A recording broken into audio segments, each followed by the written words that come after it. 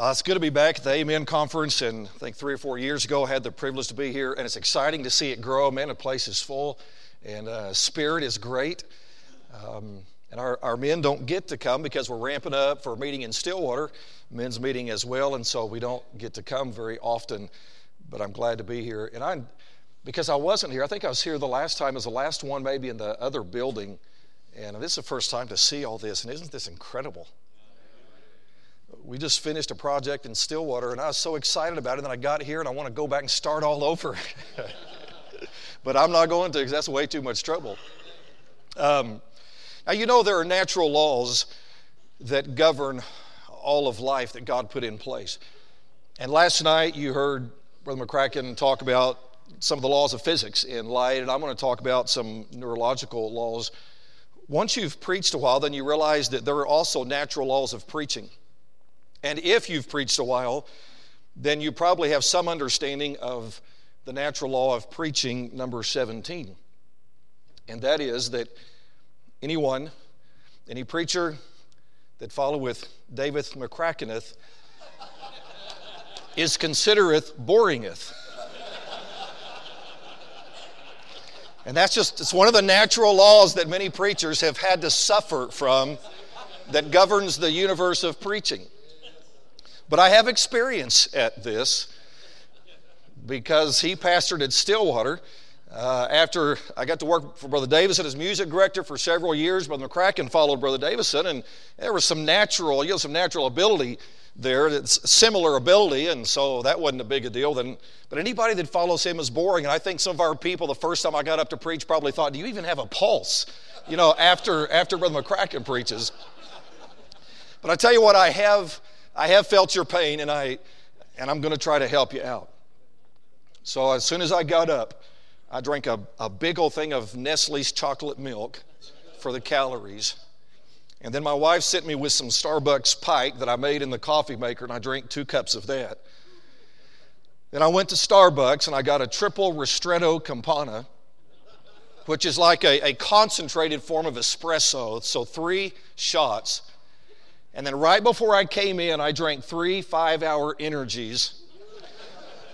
And if the stars will come into the proper alignment, and all 15 hours and all 3 shots and all the Pike coffee and all of that, if it will just concentrate into 3 hours, then I can get 25% of what Brother McCracken can do in energy, and we'll get there somehow.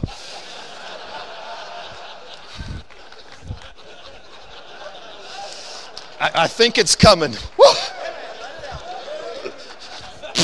I think it's coming. I'm feeling good. Luke chapter 22. Luke chapter 22. Let's stand. I hope that's all I got, though, of his.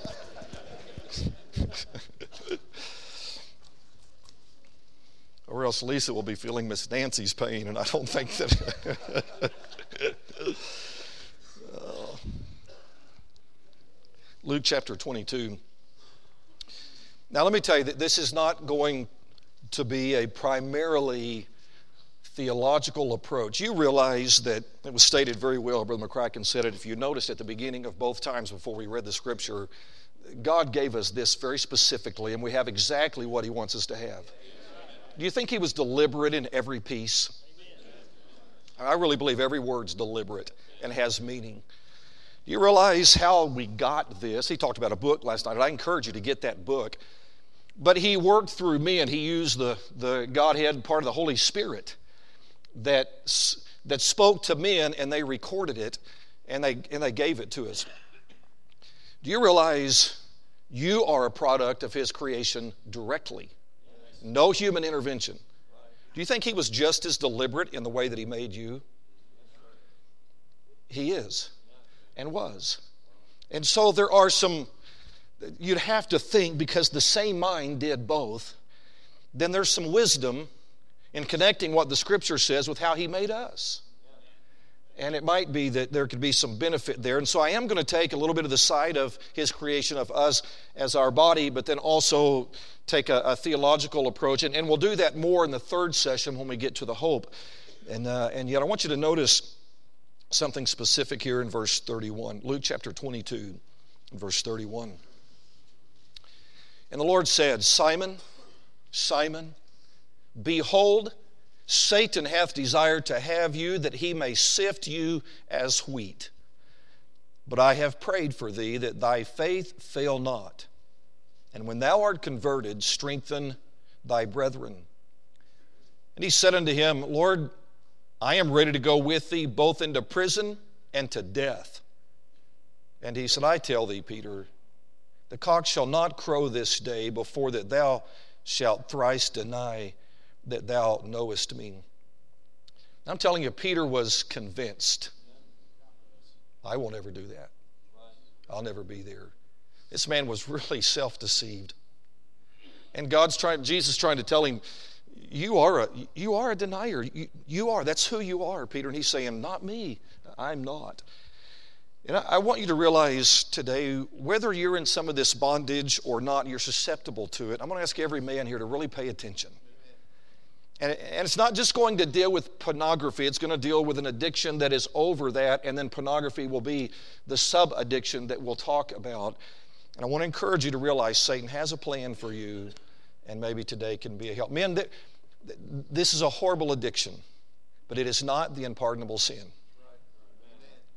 And there is a way out of it and a way to avoid it. Let's pray. We'll get started. Father, I want to thank you for the truth of last night, because if it were not true, none of this would matter. And your blood makes it possible for us to deal with some of the specifics today so that there can even be forgiveness and a fresh start or new hope. And I pray that you would accomplish things today that I imagine there's some men that are begging you to accomplish. And we probably last night could in no way cover the passion of a wife who's praying for her husband. And just begging you to give them some kind of way out. Or a son that needs a dad to show him how to have victory, not by just what he says, but because he's lived it, so that it has more meaning and more credibility. God, I pray that you would use both the combination of what you express through your word and what you've expressed through the way that you created us to enable us to live like you intended us to live. And help me not to complicate it. I don't want to do that. I want to try to make it clear. And in some way, I hope that by the time we're done today, that there'll be men that go home with hope and a clear conscience and with a plan and with an opportunity to live under the blood of Jesus Christ, a life that maybe they thought they might never get to live again. So accomplish what only you know needs to be accomplished, I pray in Christ's name. Amen. You may be seated. I'm in by nature of it. I'm going to be pretty frank today. And I'll try to be careful because I know we have some young men in the room as well. And again, there will be more theological approaches than this one. And I imagine your pastors probably dealt with some of this at times, or at least elements of this. And in some ways, I'm going to make a statement here that you're going to think, especially preachers would think, well, you're shooting yourself in the foot in the very beginning. But I want to tell you, I'm going to give you some, and you're going to question both of these statements. I'm going to give you some unnecessary new truth. Now you're probably thinking two things there. First of all, if it's unnecessary, why are we here? That's a valid question.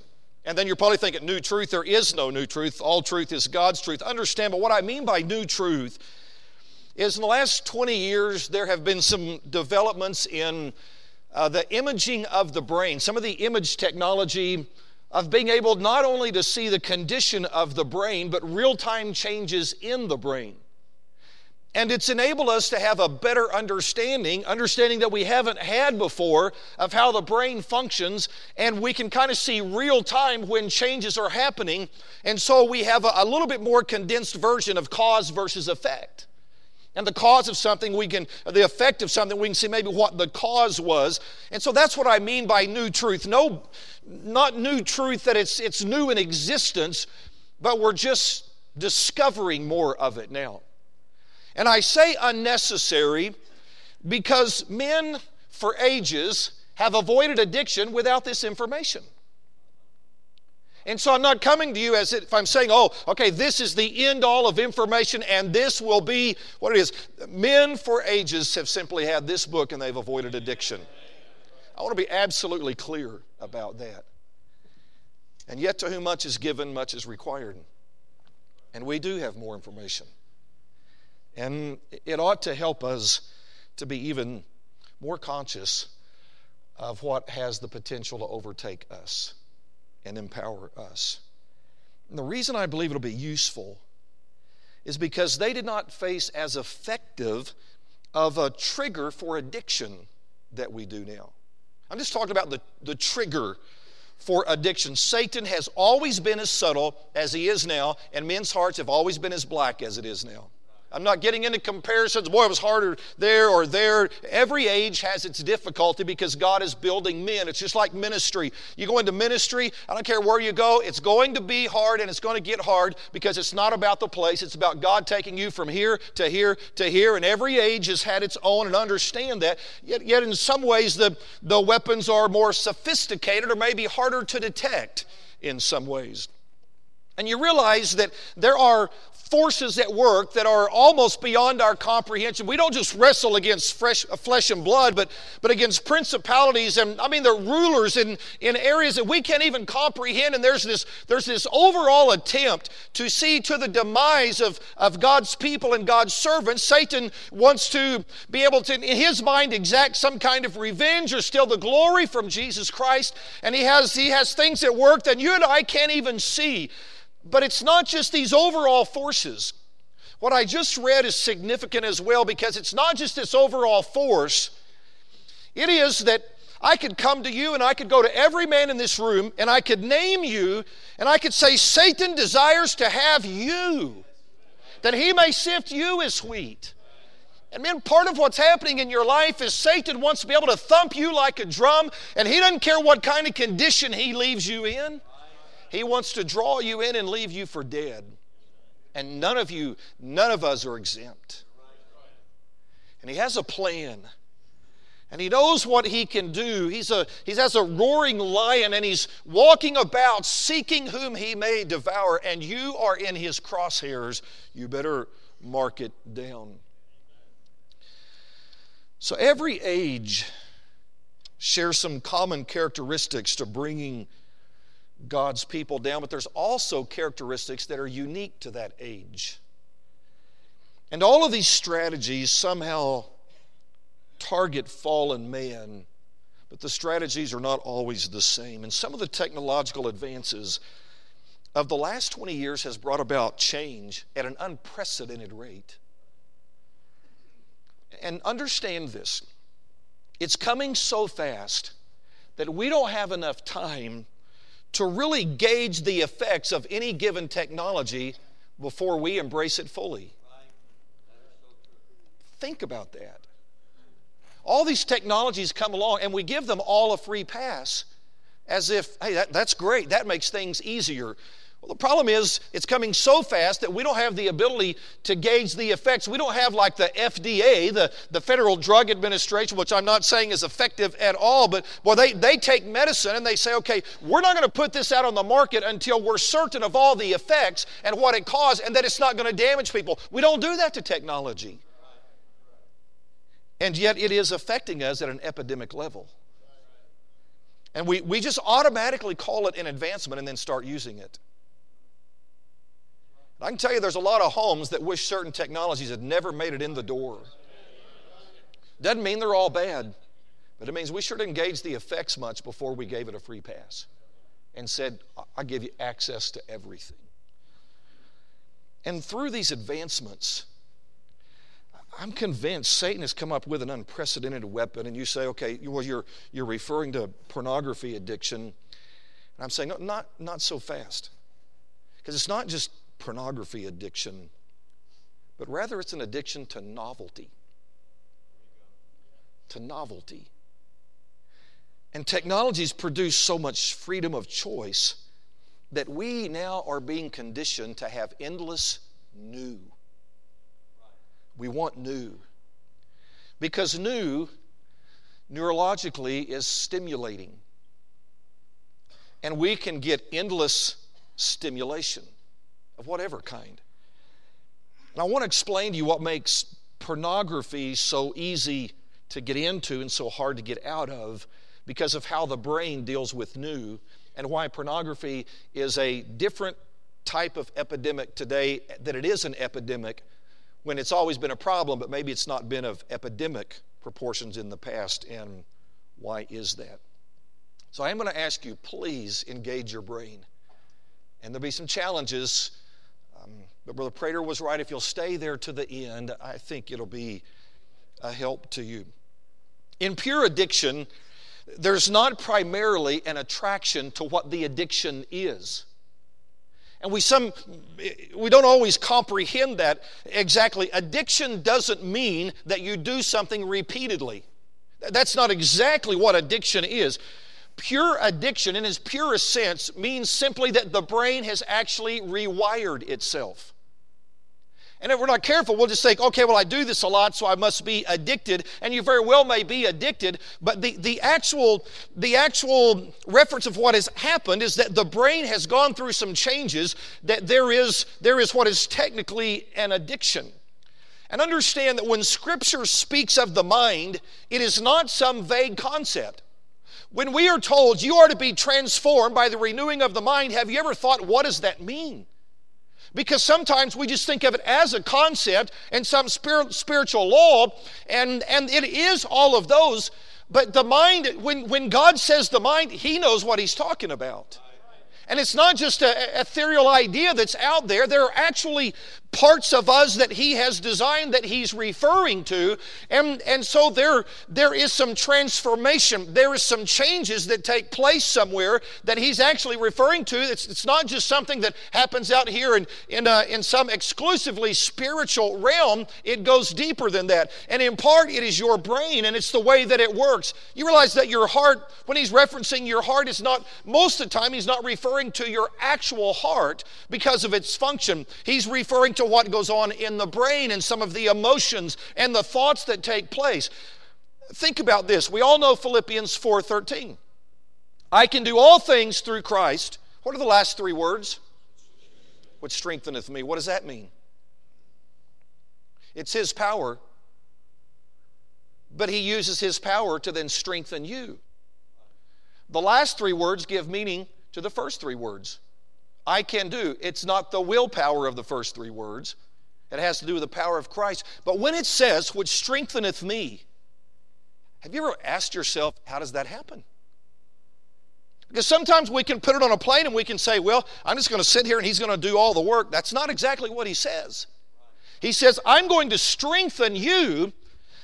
But that means that somehow He comes in and He does something that He enables us and provides the capacity. And men, some of that is actually put into the design of the body in the first place.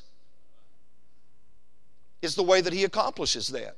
And we're thinking, well, this is work that he has to do right now. Some of it He's already done, and He's expecting you to use the wisdom of Scripture to do what Scripture says, because there's some things we're going to find out by the end that when you do what Scripture says, it's interesting what it does up here in a very, very biological sense.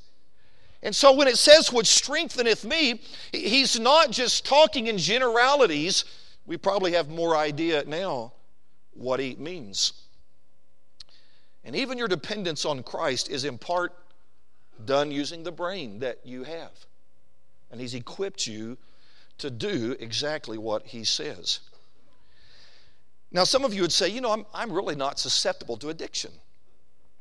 That's not really something that I would do. And there would be plenty of people here, those of you in ministry, you'd say, I would never really, I don't think I'd ever lose ministry because of a cocaine addiction or a heroin addiction. That's what we think about a lot of times when it comes to addiction. No way. A gambling addiction and get into all of that, I wouldn't do that. No way. Probably a lot of the men in the room would say, I'd never get addicted to nicotine, or maybe you were and you're not now, and you say, it's not something I'm going to deal with. But I'm telling you, once you start with internet pornography, addiction is almost guaranteed.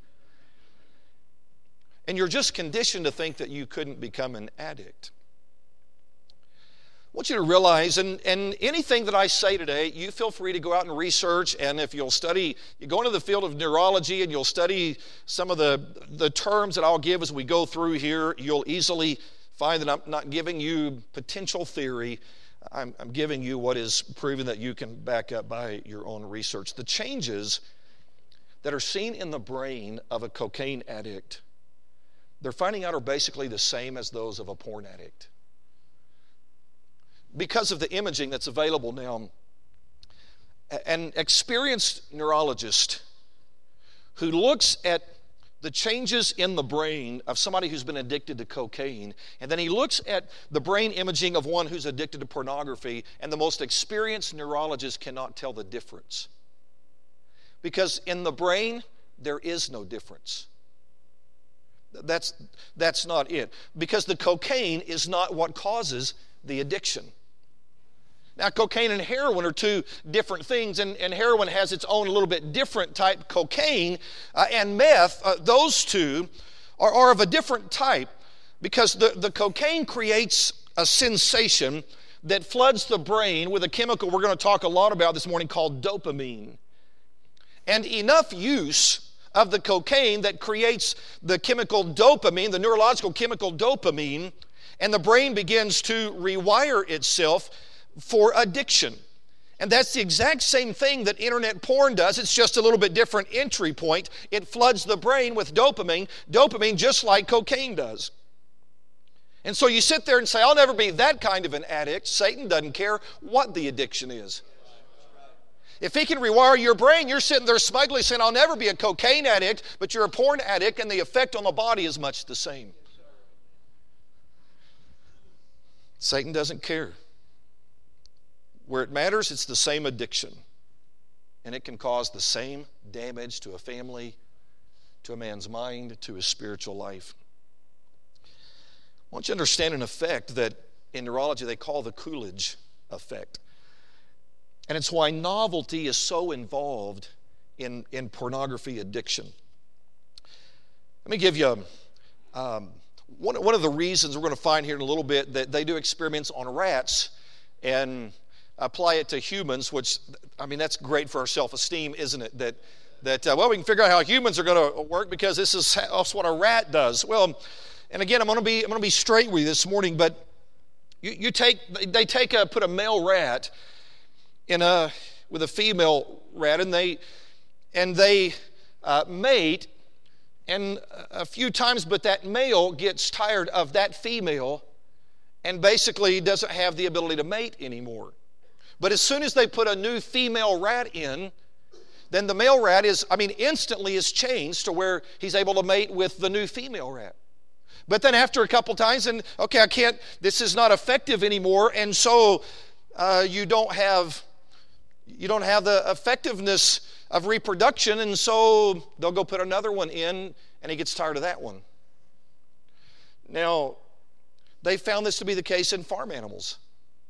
That they'll take one bull and it'll service some of the cattle that are there, but you realize what they find out is it won't service the same one until there's no other new cow left. And you say, what does that have to do with anything? It illustrates the Coolidge effect. In Australia, they've done several studies.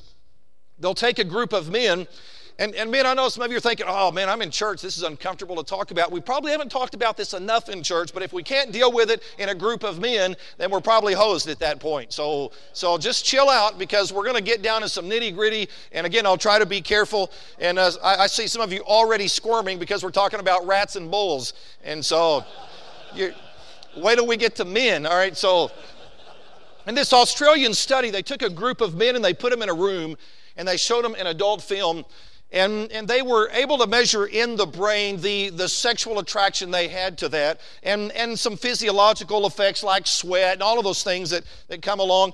And they noticed by the time they showed this film the third time, then their physiological effects were basically worn out. And so all they did was they put a brand new film, brand new video, and their effects were back to the very beginning again. With about 3 minutes in between. It's not that the body recovered. It's that the mind automatically is interested when there's something new. And they would show it 3 times. And then, boy, the effects just go where the heart rate and all of that just goes almost to nothing. And then a new video. Boy, the effects just skyrocket again. This is where they could tell, okay, there's something that's happening in the mind here. And what is happening revolves around a neurochemical called dopamine. Dopamine is a chemical that makes us feel great. And it's part of our reward circuitry.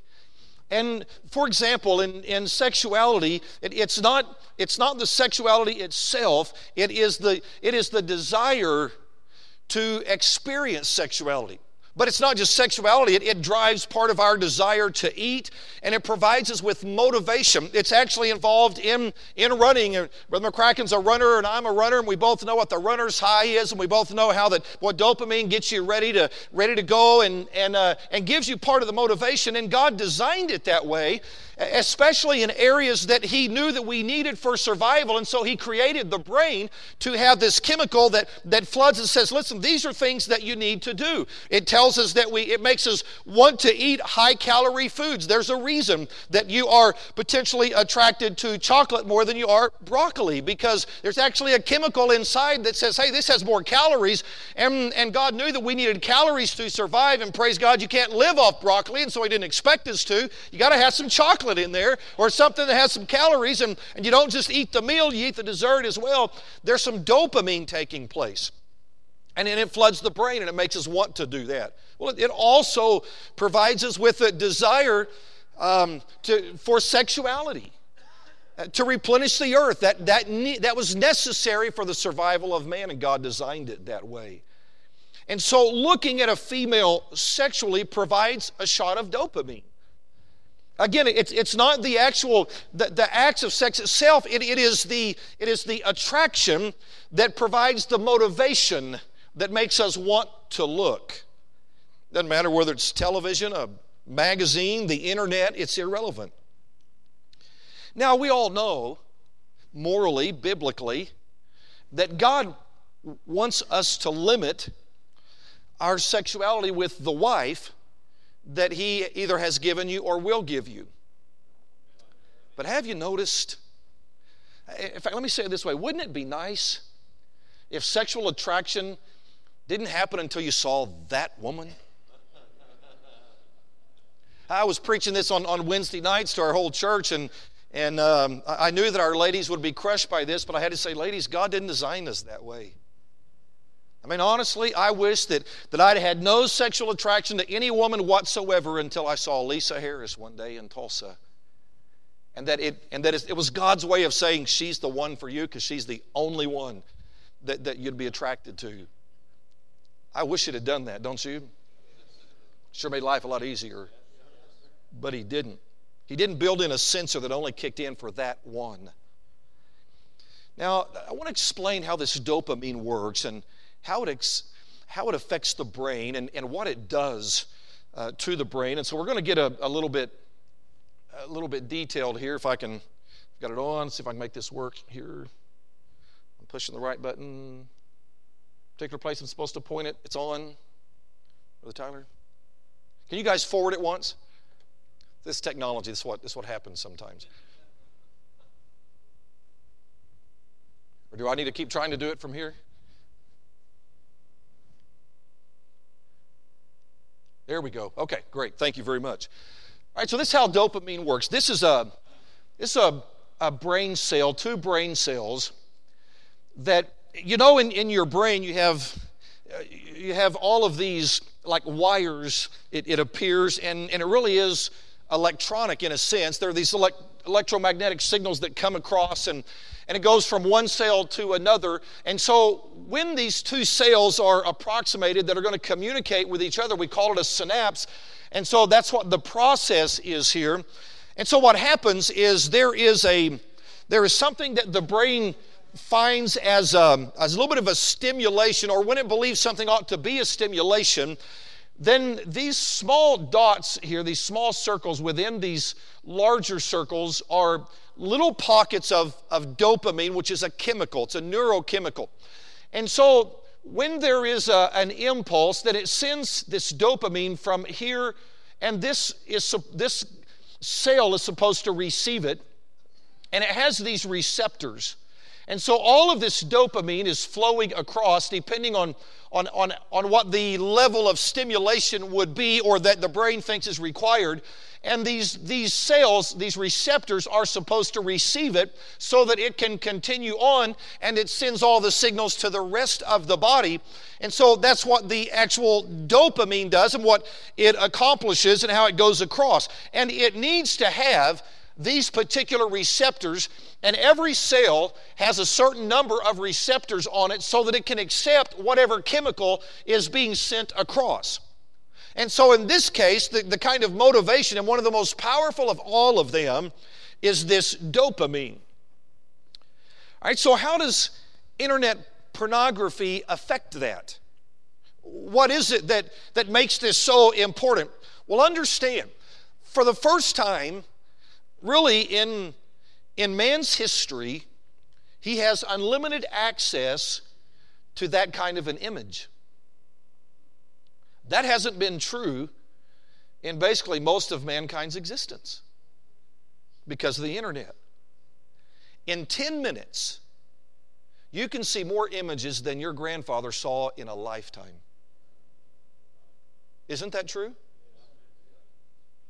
I mean, if he would have had access to every magazine in his community, he couldn't see as many different images or situations in his life as you can sitting at a computer for 10 minutes. And every click is a spurt of dopamine. So you click on an image, click, and it is stimulating, and what makes it stimulating is the brain sends this dopamine across, and these receptors receive it and sends it on, and it sends the right signals. And so that the actual seeing of the image and the attraction to it, there's dopamine going across. Click. Remember the Australian film? They'd show it once, and there was an attraction to it, and then they'd show it again, and it wasn't quite as much, and again, and then it's dead. But in 5 seconds, you can accomplish what it took them the time to go through that same film 3 times, and then a brand new video for them to see. But now you can sit at a computer, and 5 seconds later, you have all brand new. Click. 5 seconds later, all brand new. Click. 5 seconds later, all brand new. You can sit there for minutes, turn into hours, can turn into a lot. And you realize novelty feeds dopamine. Every new thing, it's not just that it's sexual, because this doesn't just apply to sexuality, that's just the application today. The fact is, it is new. It is something that was not seen before, something that was not stimulating before, and so the dopamine goes across. You stare at that same image over and over and over, and it's going to lose its effect, but you click to a new image, and one of the reasons that we want to click to a new image is because the brain loves the dopamine, and so there's a whole other spurt of dopamine, and a new image click, and a new spurt of dopamine over and over, and you realize one of the difference in dopamine's effect on sexuality versus food is there's a built-in mechanism for food that says, I'm full. I can't eat anymore. That doesn't happen in looking at pornography. You just keep going, and there's not that same mechanism. I realize there can come a point in the consummation of sexuality that, okay, it's just not as exciting anymore, but that's a whole different process. You just click, click, click, click, and I'm telling you, every click is a spurt of dopamine, and when you have that much, over time, it has 3 effects on the brain, and that's what I want to center on today. Because if you understand, that has not been possible because the technology has not been there. But the brain was not designed to handle this dopamine spurt over and over and over and over and over and over and over again in such a small segment of time. And when that happens, it's like almost an overload of the brain. And the brain says, okay, there's so much dopamine going through here, I've got to rewire myself to handle this. And that is how addiction takes place, when the brain begins to rewire itself. The first of these effects is called desensitization. Now, I'll explain what that means. But desensitization basically numbs the pleasure response. Because there's so much dopamine going from one to the next, and because it is coming in such force and such repetition, and every one is just as new as the last one, then what the brain has to do is these dopamine receptors, in order to measure this out some and to regulate it, it has to reduce the number of receptors so that it can cope with the amount of dopamine. And so what happens is in desensitization, now we only have 2 receptors, because that's the brain's way of responding, and it's actually adapting over time because it can't accept as much dopamine, and one of the first things that it does is this desensitization process. But here's the effect, men, and please follow this. It leaves you a little bit less sensitive to the pleasure of stimulation and hungry for more shots of dopamine. An example, if somebody is screaming in your ears loud enough, then you typically respond something like this. Because you can only stand the screaming for so long, and your ears can't take it, and so you have a mechanism that says, man, I got to cover this up because I don't want to take this. Well, your brain does the same thing. When it has had so much dopamine screamed to it over and over and over, then it has to somehow cover up its ears in a sense, and the way that it does that is it reduces these numbers of receptors. But you got to understand this. When that happens, particular interests and stimulus and other behaviors that used to be satisfying and fulfilling aren't now, because they don't produce as much dopamine as the pornography did. And because there aren't as many receptors, let's say something that you did before that was a wonderful activity that produced about this much dopamine, because you have fed so much dopamine through it before with pornography, now those other things don't hardly register because there's not as many receptors. And all of a sudden, things that were very viable and very good, they just don't fulfill much anymore. And some of the basic joys and pleasures of life cease to do anything for you because the brain got used to the ultra-high level of dopamine. And when it reduces those receptors, that applies across the board. And it might be that something that was enjoyable before, like maybe even going to church or getting up and reading the Bible, something that was satisfying at one time, you're thinking, well, I'm just not as interested, it's just a little bit drier today. And all of those things can be true, but I'm telling you one thing that's biologically true. You reap what you sow. And if you feed yourself this high enough level over and over and over, God designed the brain to redesign itself and to rewire itself. And the fact is that it will affect other areas of your life. And it's basically the same as tolerance. You learn to tolerate what you're looking at. And there comes a point, man, your wife isn't as new as she used to be. And she just can't produce the same effect as she used to produce. And after that, it takes even more to produce the same effect, because the pleasure response has been numbed. And it takes more, and the brain knows, if you're going to make me feel like I did before, you got to give me something with a whole lot more dopamine, because I don't have the receptors that I used to have, and since I can't take as much at once, you're going to have to flood me with more because I've gotten used to that. And often, and that's the reason that often it has to escalate, and it will escalate, because this doesn't accomplish it now. Now it takes this much, and now it takes this much. you eventually escalate to things that don't necessarily represent what you want. You might say, I don't want this. But you've conditioned your brain basically almost to have it. And less explicit leads to more explicit. Because after you've had so much, the receptors are reduced. And you have to produce a lot more, and so you saw less explicit, and maybe it was soft porn. Now it has to go to harder porn because your brain's demanding it. Now, wait a minute. By the way, there's nothing I'm saying today that says you don't have a choice in the matter. We're going to get to that. I'm trusting that you're smart enough to realize you can't preach the Word of God, preach that from a pulpit, that you don't have any choice in the matter. I'm just saying you reap what you sow, and the brain is rewiring itself. Photos lead to videos. Okay, well, this I see this, but that's just a static image. Now, well, how about some motion and sound, and that's just a lot more real. And you'll seek it out. And heterosexuality leads to homosexuality, because you get used to a man and a woman, and there'll come a time that if you let yourself live on enough of this stuff, you're thinking, that's not me.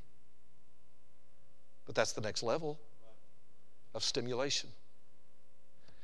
I'm telling you, one of the reasons for the explosion of homosexuality and the acceptance of homosexuality is not just all these other factors we've talked about. Some of it is because of internet pornography that started out with a man and a woman, and only so much of that, and you begin to have more, and it's the obvious next step. And some of you that right now you'd say, man, I'm disgusted just by the thought of it. You may not always be if you're sitting there in your bedroom going over and over and over and over. You'll get used to that. And you'll be thinking things that you never dreamed, and that you are so ashamed, and it'll be stuck away in that closet, and you'll do everything you can to hide it. But you've conditioned your brain to need it. They're finding that homosexuality can lead to child pornography. You can get used to homosexuality, and then you still have to have stimulation. Leads to rape scenes, violent porn. Whatever's available, you'll eventually make your way to it if you don't find a stopping place. Except by the grace of God, there go every one of us. And that's why God designed us all the same way. It doesn't matter. It's part of the reason for the Viagra commercials. I mean, seriously. Men will do fine with advanced porn, but their wives can't do much for them anymore. And it's not just all the other physiological effects. Much of it is because the brain has been rewired. I'm not saying every time, but in many, many cases. Isn't it interesting? Another woman can bring that effect, but the wife can't. Why is that? Because it's not new.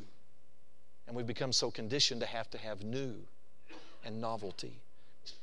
And intensity and repetition both produces this idea of desensitization.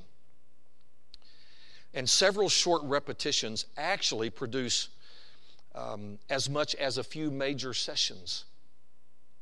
Let's say you're there for an hour or 2 hours and you're into pornography. That doesn't quite have the effect of several small times of looking and then the stimulation. By the way, this isn't going to be the most popular part of the message, but you know where they're finding the same effect? Video games. And the theory behind levels of video games is the same thing. Because a level produces its new. And so they're finding the exact same effect. I mean, they're watching the brains of video game addicts as opposed to porn addicts, as opposed to cocaine addicts. And as they come to a new level, you have this dopamine that goes across, and it gets used to that. And so another level is another shot of dopamine. And no wonder people get so addicted to video games, and they'll play them over and over and over. And you're thinking, it's no big deal. Show me a book, chapter, and verse for that. I can just show you in your brain what's happening.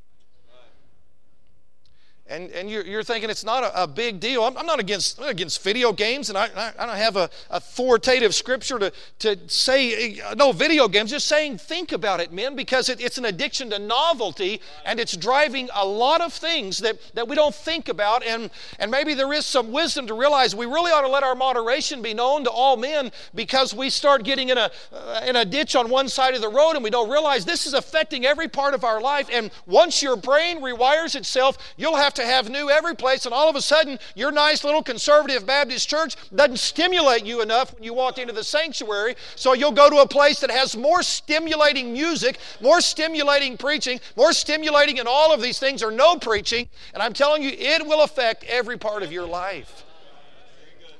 It drives divorce because you get desensitized to the wife you have. It drives debt. Some of you are eaten up with debt because you got to keep buying new this and new that.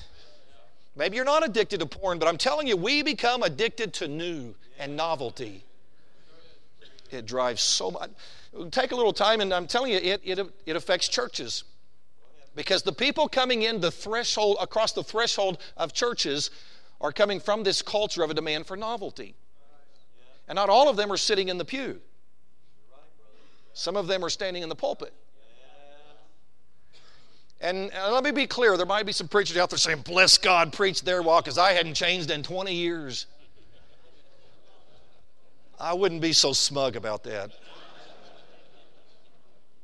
New is great. Just don't let it drive the ministry. And take every change and what is good that's new, do it. But don't feed the novelty addiction in church. We are about a timeless book. And God help us that in all the new that we do, and thank God, God gives us the freedom and the liberty to do that. In all the new, be sure that you don't feed the addiction to novelty and let them get by with getting bored with timeless, because the same brain cells that are feeding the internet out there come in and sit in the pew and want to be fed novelty as well. And many preachers love to have it so. And it's tempting. I know the temptation to do that. It's a whole lot easier to produce the effect than to produce the depth. So be careful in this desensitization. All right, the second one is, in some ways, the opposite. It's sensitization. It does the opposite. That the rewired nerve cell connections cause the reward circuitry that's here, this is what we're talking about here, to buzz with addiction-related cues. So it becomes sensitive. The brain becomes oversensitized to whatever produced high shots of dopamine before. So something caused the dopamine to come across and an excessive amount of dopamine, and somehow parts of the brain realize this, and so it becomes sensitive to that kind of stimulation, so that whenever you get anywhere close to that kind of stimulation, then it sends the brain buzzing and saying, come on, I got to have more of this, because this is kind of what produced such a big shot before. And one of the neurological laws, they say, is that nerve cells that fire together wire together. And so once there has been enough dopamine going across and the receptors has been reduced, what happens is that these two cells eventually wire themselves, and so it forms a path of least resistance, and no longer does the dopamine have to worry about receptors. It'll eventually just wire together so that it's so much easier to go down that path. And what that does is the more dopamine tells, and we'll get into these two parts of the brain here in a little bit, but it tells the prefrontal cortex that something is very important. When you have that much stimulation, the prefrontal cortex says, okay, we got to make a memory out of what produced this level of dopamine. And that's why seeing something sensual that may not even be pornographic, once this process has taken place, it can trigger and create a hunger for something more graphic to produce dopamine. Because now you've made your brain sensitive. And I mean, you can be at church and see a woman turn the wrong way or bend over the wrong way, and it's just one small little thing, but your brain has become so sensitized to that can send your mind reeling into 100 different directions. And you might have decided a long time ago, I don't want to have anything to do with this. I don't want to think like that towards these people. These are good people. This is a godly lady. Well, it doesn't matter. Your brain has been rewired, and it knows that, boy, this is kind of in the avenue that produces a lot of dopamine, and so your brain will say, hey, let that take you back to where this dopamine gets to be a whole lot. And it's why you can just see the smallest thing that's not pornographic, and it sends your mind reeling because of the rewiring. And the pathways become super sensitized to any previous experience with related dopamine. You don't have to want this now. You're just paying the price for having gone into it before. And you're going to be drawn into it. It's interesting, and I'll end in this session with this. One of the most fascinating experiments was with rats and dopamine. They put a rat in a cage, and they put a probe into his brain, and they put a switch over on the inside of the cage that if he would push this switch, it would send an electrical stimulation, and it would produce dopamine in his brain. And so the rat figured it out, and he would push the switch, and it produced dopamine, and then he realized it before long, he's pushing the switch constantly. And he got so conditioned to the dopamine that he would actually refuse to eat. He would put off eating. He would even put off actual mating because he can get the dopamine right here. And he'd push the switch over and over and over. And they actually found rats that would die from starvation because they could get their dopamine by pushing the switch. That's how addicted they got to it. And you wonder, how can guys put off so many good things in their life? That's why. You know what they did next? They said, well, let's see how bad he wants it. And so they took a part of the flooring of the cage, and they put an electrified grid with a powerful electric current. And they started off, and they put food on the other side of this grid, and they checked to see that the rat would touch the grid, and it'd be electrified. And so when he touched the grid, he thought, that's shocks. I don't want to do that. And he wouldn't go get food. But after he had become addicted to the dopamine, they put the grid in, and they kept the current off a time or two so that he would go across the grid, and he would go get the dopamine, and he'd go back and forth all the time. And then they fed the current through the grid. And he wouldn't do it for food, but for the shot of dopamine, he would cross the grid, and he would cross it enough times that he would actually kill himself by electrocution to get the dopamine. That's how powerful the effect was. And men, it can do the same thing to you. And I know some of you are sitting here saying, God help me, that's exactly what's happening. And it is. And it's how dangerous it is. And it's why it affects so much of the rest of your life. I want to get in the next session, I want to get into the third effect. And then I promise we'll get to some hope, because God also designed the body to have hope.